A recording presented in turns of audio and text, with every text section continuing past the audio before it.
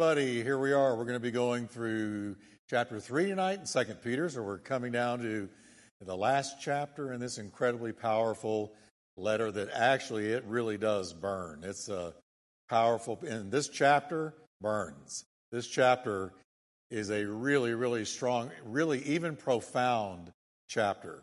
So let's look at Peter's purpose for his second letter.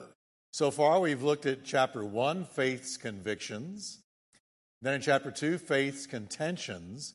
And now in chapter 3, we're going to look at faith's consummation. Consummation of all things, the end of all things, we find in chapter 3. So here we go, verses 1 and 2. Beloved, I now write to you this second epistle, in both of which I stir up your pure minds by way of reminder, that you may be mindful of the words which were spoken before by the holy prophets, and of the commandment of us, the apostles of the Lord and Savior. So again, here we go. Peter is the apostle of remembrance. He's always saying, let me remind you, let me remind you. He's one of the biggest believers in learning, or repetition is the key to learning. Peter really believed this because he's the apostle of remembrance. And he's reminding his readers of what the prophets and the apostles had already spoken to them.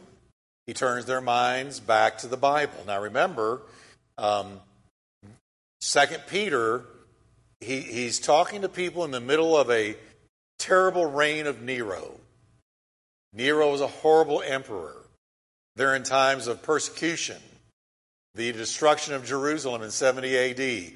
is right around the corner, where the entire Old Testament system is going to be upended and done away with the destruction of the temple. So these are very perilous times they're living in and that Peter is speaking to. So he's turning them back to the Old Testament. He wants them to remember what the prophets, Isaiah, Jeremiah, Ezekiel, Daniel, minor prophets, Moses, David, even Abraham, had already spoken. With cultists and skeptics prowling around, there was and is today no better protection from deception than to know your Bible, which we talked about last time.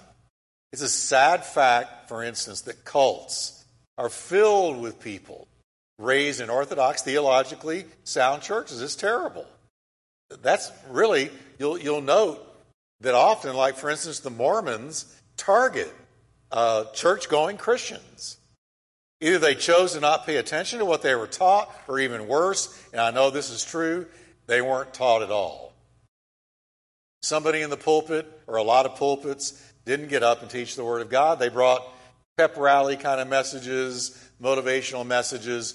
They didn't get up and really teach or preach the Word. And the fact is that biblically literate Christians are never likely to be trapped in the snare of false teachers. The more you know your Bible, the more protected you are from the false messages swirling around everywhere, social media everywhere in our day. Now let's talk about the Mormons. Let me just give you an example of how just knowing the Bible will protect you from a cult like the Mormons. Thousands of Christians raised in Orthodox churches are snared by this cult every year. You know, they probably come knocking on your door.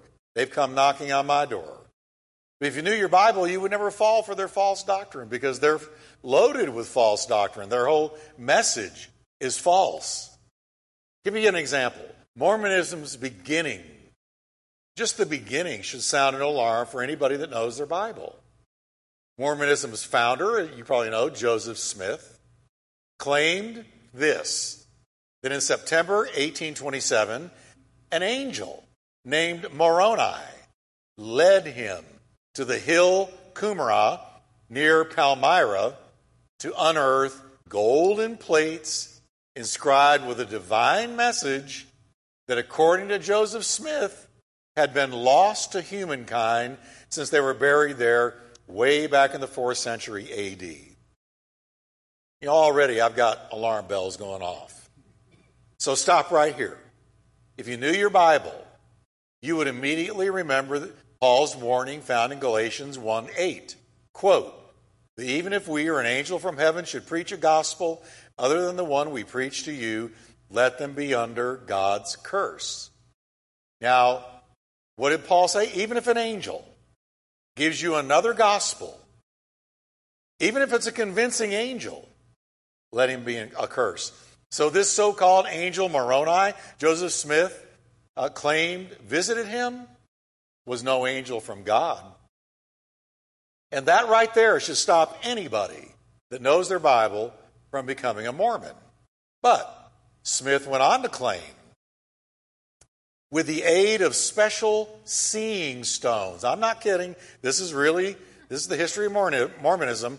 With the aid of special seeing stones, he translated the message found on these plates, golden plates, which he claimed were written in Reformed Egyptian. And published it as the Book of Mormon in 1830. And this book has become the foundational document for Mormons. They got their Bible and they got the Book of Mormon. That's what you find in, what is that hotel chain? There's a hotel chain. They've got the Book of Mormon in every one of the drawers right next to a Bible. All right? So stop there. If you knew the Bible, you'd immediately remember the warning found at the close of the book of Revelation. And here's what John wrote, I solemnly declare to everyone who hears the words of prophecy written in this book, if anyone adds anything to what is written here, if anyone adds anything to what is written here, God will add to that person the plagues described in this book. So, Mormon theologians, along with numerous statements from their own scriptures, teach polytheism, the view that there are multiple gods, as well as the fact that God has a body. So not only did the Book of Mormon claim that an angel gave them another gospel, and not only do they claim that they were given the Book of Mormon supernaturally, and they added to the book, but now you got Mormon theologians teaching polytheism. There's multiple gods. And that God has a body. The Doctrine and the Covenants, that's what a Book of Mormon, the Doctrines and Covenants, states that the Father has a body of flesh and bones as tangible as man's. The Son also. You catch that? This part of the Book of Mormon, or this one of the books in the Mormon religion, called the Doctrine and Covenants, states the Father has a body, God has a body of flesh and bones. But stop there. Jesus said, God is spirit, and those who worship him must worship in spirit and truth. So Smith's claim of God having a body is totally heretical. And if you knew your Bible, you never follow for that. You never swallow it. But look at all the Christians who are not grounded in Scripture that do swallow it and become Mormons. What a shame. Let me give you one more example. Mormons teach that salvation is made possible by Christ's suffering. Okay, so far so good. But Mormon salvation, known as exaltation, goes beyond this and takes place when an individual becomes a god. So once individuals are exalted, they can, along with their families, partake of all that God is in the afterlife. Exaltation is possible only through strict obedience to Mormon teachings and practices. Now, right there, stop. Because what does our Bible teach? It is by grace you have been saved through faith. This not from yourselves, it's the gift of God. We are saved by grace through faith, not by adhering to Mormon doctrine, which is salvation by works. They teach salvation by works, and nowhere does the Bible say we are gods. There's a little teaching going around in some circles that we are little gods. No, we're not. We're sinners saved by grace. We're not little gods. The Mormons teach that you're going to become a god. You're not. So, as you can see, the falsehoods taught by Mormons are easily caught by someone who knows their Bible. But if you don't know it, you're fair game and you're going to get ensnared. And it's the same with all false teaching. If you know your Bible, you will not get ensnared. So again, over and over again, we teach here at Turning Point, know your Bible. Know it well. Read it every day. Know it better than you know any book in the world, because it'll save you, protect you, guard you, keep you from false teaching. Now, in Peter's day, false teachers had already been spreading the message that Christ was going to return. So this was spreading in Peter's day. Now, this shook the faith of some Christians. So Peter urges his readers regarding the false teachers' claims, go back to the Scriptures. See what it says about the return of Christ. Go back to your Bible. Check it out, and it will settle you. Now, next he turns his attention to end-time scoffers that will appear prior to the return of Christ. He says in verse 3, knowing this first, scoffers are going to come in the last days, walking according to their own lusts. Now notice, he isolates last days. When are they going to come? When are they going to proliferate? Scoffers are going to proliferate in the last days. What will characterize them? They're going to be chasing their own lusts. Now, first, he exposes their ridicule. The word scoffers can also be translated mockers, okay? These mockers will ridicule and make fun of what? The return of Christ. They're going to mock the very idea of the return of Christ in the last days. So as the return of Christ approaches, you're going to have a big segment of the culture of the world is going to begin to openly make fun of the very notion that Jesus Christ is going to come back again, appear in the clouds, take his church away, and then come back to judge the world. They're going to mock it. Peter says they have rotten lifestyles. They walk according to their lusts. They're lust-driven. These people are going to be fleshly, carnal, living according to the lust of the flesh. That's why they will mock the return of Christ. They don't want anything to do with Christ. The Bible warns that those who are in the flesh cannot please God. They don't know the Lord. And as Peter said earlier, they speak evil of the things they don't understand.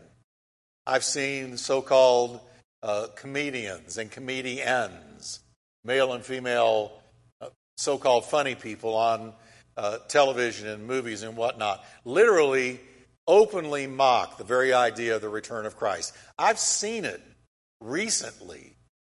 So we've got this going on now, and it's growing.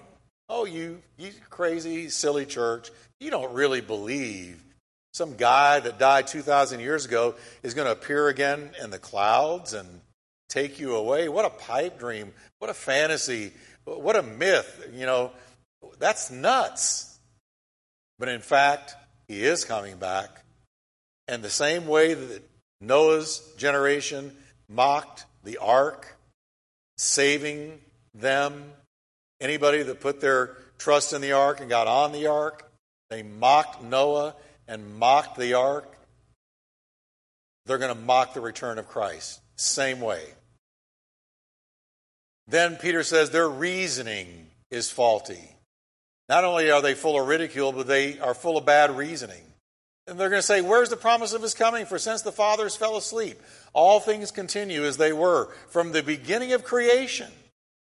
So they reason wrongly based on their judgment of history. They look back at Jewish history and they say, come on, everything is going just like it was in the days of Abraham, Isaac, and Jacob, and all through the times of the Jews up till now.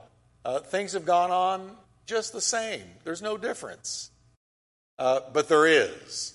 There will be no return of Christ, they're going to say. Come on, it's the same old, same old. Life is going on now like it always has. Modern day scoffers like these are everywhere. We got what's called the new atheists. It's a movement headed up by I think he's an Oxford professor named Richard Dawkins. We got Sam Harris, Christopher Hitchens, which has gone on into eternity now. Routinely mock the claims of Scripture, routinely, to large coliseums of people. They write books, they go on speaking tours, they debate dedicated Christians, deriding their beliefs, mocking their belief in Christ and the resurrection and the atonement and the return of Christ. The teaching of evolution mocks the claim of Scripture, while evolutionists laugh at the very belief in a returning Jesus Christ. After all, they say, God didn't create the world, Jesus didn't create the world, evolution did. And Peter answers their faulty reasoning by turning back to the Genesis account of creation. Very important here, verse 5. For this how do they forget? They willfully forget. What do they forget willfully? That by the word of God, the heavens were of old. In other words, God made the heavens. They don't just forget, but they intentionally put out of their mind that God made everything. Okay? And the earth standing out of water and in the water. In other words, God made the earth. He made the water. He separated the land from the water. Notice that Peter says the scoffers willfully put these things out of their mind. And then now he's going to address how they deny the universal flood of Noah. He says, and God said, let the waters under the heaven be gathered together in one place, and the dry land appear. Now this is Genesis. God called the dry land earth, and the gathering together of waters he called seas, and God saw that it was good. So there he's talking about creation. But now, in verse 6, he's going to talk about the actual universal flood. So first he establishes God made everything, and he separated land from water. And he said, these mockers in the last days are going to deny that God did that God made everything and separated the land from the water. Peter says in verse 6, by which the world that then existed in Noah's day perished, being flooded with water. What's he talking about? He's talking about Noah's flood. He says the world was flooded totally. The entire world. This was not a partial flood. It was not a one territory flood. It covered the entire globe. The entire globe was flooded. And Peter is affirming that in verse 6. So Peter returns to the story of Noah and the flood again and again in his writings. His point is that the world was well warned of what was coming. That's his point. For 120 years, at God's command, Noah built the ark, informing him that 120 years were going to elapse before judgment fell. So we know that Noah preached for 120 years to his generation.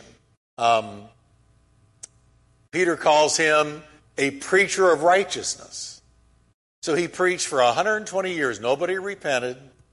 But here's Peter's point. As God judged the whole world then, he's going to do it again. The one thing Jesus himself pointed out about the people of Noah's time was they had self-imposed ignorance. They were marrying, giving in marriage, buying and selling, doing business deals.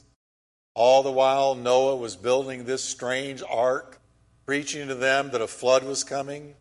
Yet they kept right on cutting business deals, buying and selling, marrying and giving in marriage, having feasts, drinking, wining and dining, enjoying life without God, totally ignoring the warnings of the man of God.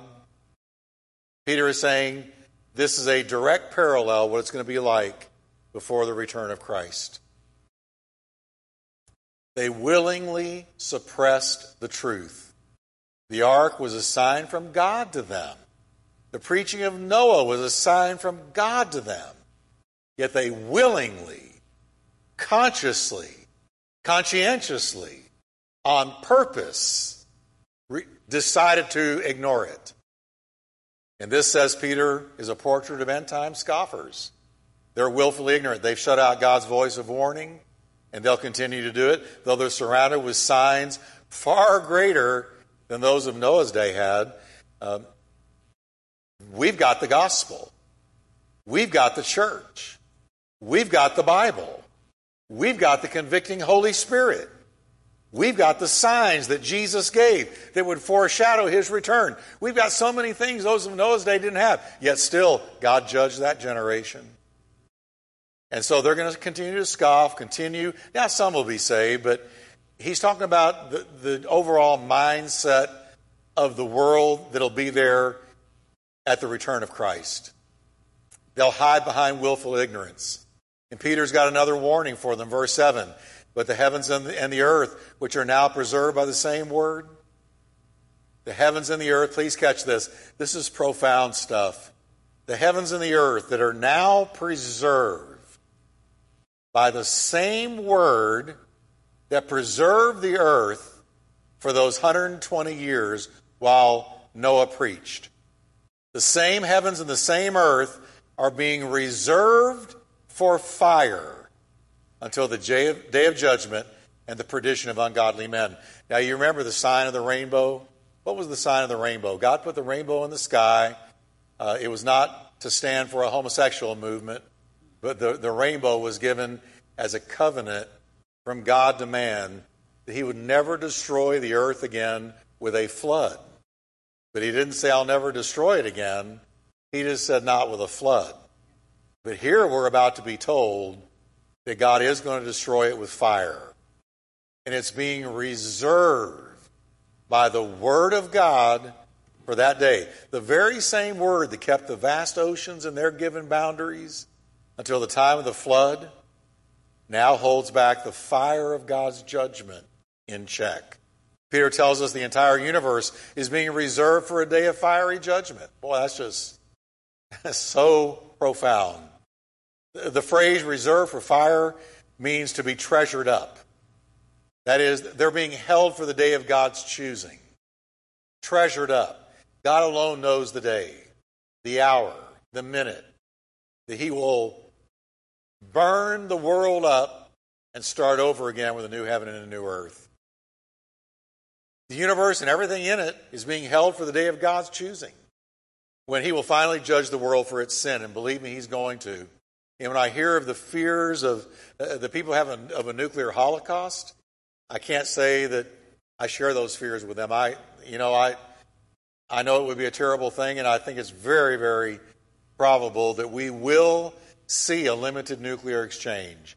Man has never created a weapon he didn't use. But it won't be the end of the world, because the Bible tells us what will end the world. It'll end with God himself releasing a universal flame. Now don't forget that John informs us of God's plan to create a brand new heaven and a brand new earth. Revelations 21, 1-8, you can read about it. He will clean up all the filth and all the residue left by sin. This dirty, filthy, sin-infected, devil-infested world is going to be burned up and totally made over. And he's reserved the timing of it to himself. The day of judgment will be ushered in by the dissolution of the entire universe. I want you to catch that. This is powerful. It's already on God's calendar, Revelations 20:11.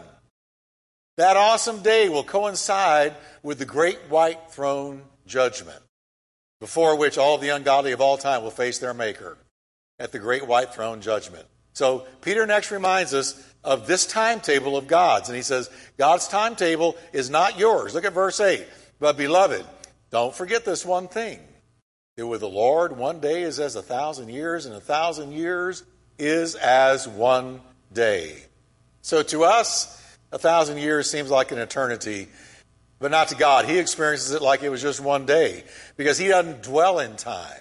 It's hard for us who are bound to time to wrap our mind around a God who doesn't dwell in time. No, he's in an eternal present tense.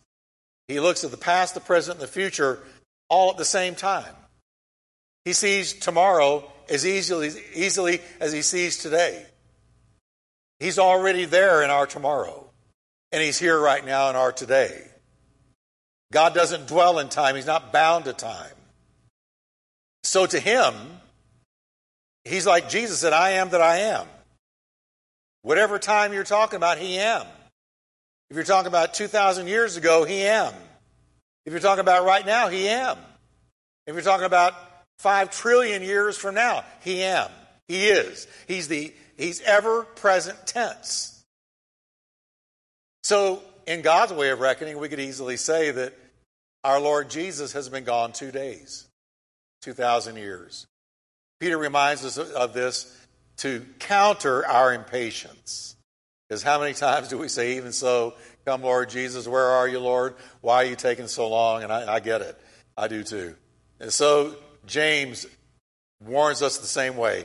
He says, therefore, be patient, brethren, to the coming of the Lord. See how the farmer waits for the precious fruit of the earth, waiting patiently for it until it receives the early and the latter rain. You also be patient. Why? Because the precious fruit of the earth to God is the harvest of souls. And that's what God is waiting for. In verse 9, Peter assures us that God will keep his promise, and he's got a very compelling reason for his infinite patience. What is it? Verse 9. The Lord is not slack concerning his promise, as some people count slackness. But he's long-suffering towards us, not willing, here it is, not willing that any should perish, but that all should come to repentance. How many? All. So you can't read that and say God's chosen some to be saved and he has chosen some to be lost. When it tells us right here, it's not his will that any would perish, but that all would repent. If that's not something we could choose to do, this verse wouldn't say that. But God wants to wait until that last person repents. And God alone knows. There will come a day, there will come an hour, there will come a minute when the last person from the great, great, great multi-billion harvest of the cross of Christ, the last one, says, Father, forgive me, and Jesus washes them clean. There'll be that last one. And when that happens, God will know, and he'll wrap everything up then. The word slack, he's not slack. It means to delay. He's not delaying unnecessarily. And he's not tardy. He's not late. He might be late according to our timetable, but not his. He remembers his promise. But what unbelieving men call tardiness, God calls patience. He's not late. Never has been. Never will be. No, instead, he's long-suffering. And his long-suffering is a marvel. Think about it.